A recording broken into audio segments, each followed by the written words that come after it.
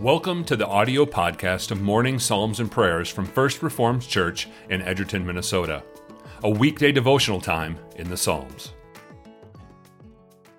Good morning and welcome to Morning Psalms and Prayer. Today is December 23rd. It's only 2 days until Christmas. It is Wednesday, and today we are in Psalm 133 and continuing to read prayers from lifting up our hearts. Let us pray. Grant, Almighty God, since we are also depraved by nature, that we are not only most deserving of being cast into the midst of lions, but unworthy of being reckoned among your creatures. Grant that you would extend your hand to us and manifest your wonderful power in reforming us. And may your image be so renewed in us that we may daily make more and more progress in true piety and righteousness, until at length all the corruptions of the flesh may be abolished, and we may be partakers of the eternal glory your only begotten Son has acquired for us. Amen.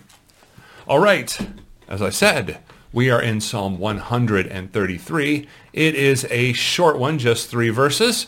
Maybe has some phrases you're familiar with in this one, though. So here we go. Psalm 133. Hear the word of the Lord.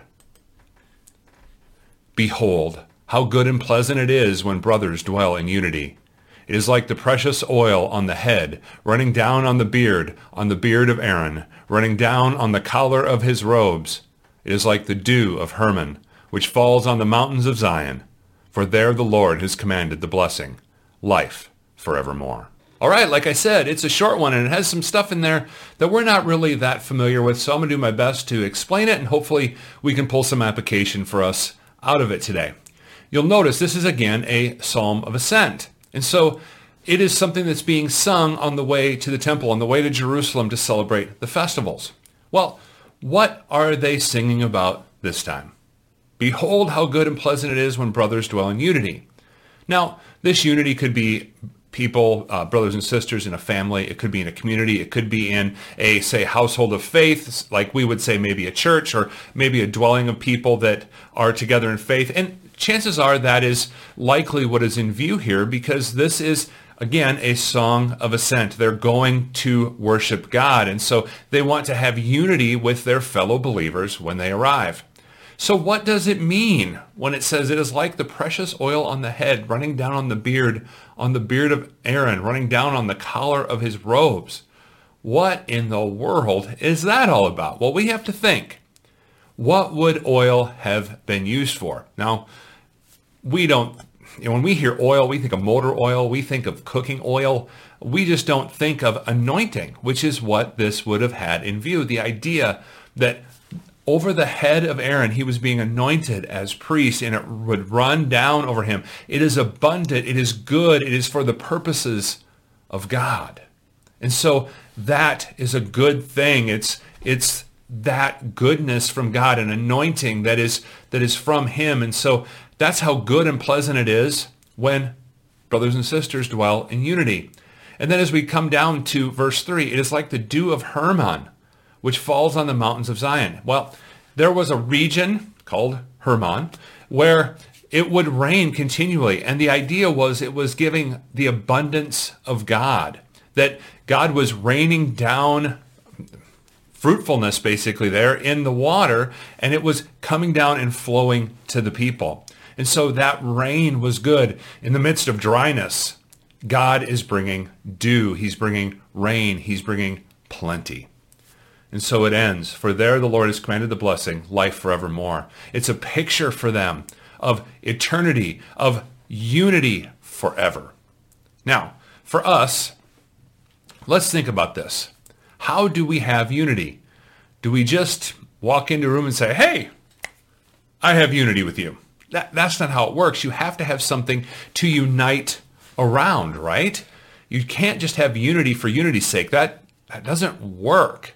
You have to have something that is held in common. So for these people that were going, what were they doing? They were going to the festivals. They were holding the commands of God in high esteem by going to Jerusalem and caring about what was going to be happening there. And so for us, how do we dwell in unity, not unities? How do we dwell in unity with our brothers and sisters in Christ? Well, we need to understand that we need to have something to unite around. And the place that we do that is God's holy word. if we understand what God is saying, what his law is, and what his gospel is, then we are going to have a place for unity. Now, does that mean that if somebody disagrees with us, we shun them or anything? No. But if we want to have unity within the church, locally, regionally, globally, we have to have something to center around, right? We can't just be united for unity's sake, because all that does is it stirs up division. Chances are you have experienced that, where you try to just get along, but then when you don't have anything in common, there's nothing to unite you together. That's a serious problem, right? And so what does this mean for us? It means that we need to be praying for our brothers and sisters. We need to be praying for the church, that we would center our lives around the holy word of God, that we would take seriously his law and cling to his gospel, that we might truly be united as the people of God on earth, that the world may see and hear and believe the gospel and be united with us. So let that be our prayer, not only today, but each and every day, that we would cling to God's word personally and as the church, that we might be united in Christ. Let us go to prayer. Triune God, we know that it is good and pleasant when brothers and sisters in Christ dwell in unity. So we humbly ask that you would bless us with a faithfulness to your word, that we might be united by your standards and not by any human markers for unity. Build up your church that we might faithfully witness to the gospel of Jesus Christ in your world. Today we lift up to you all of our missionaries that our congregation supports around the world and in our own nation.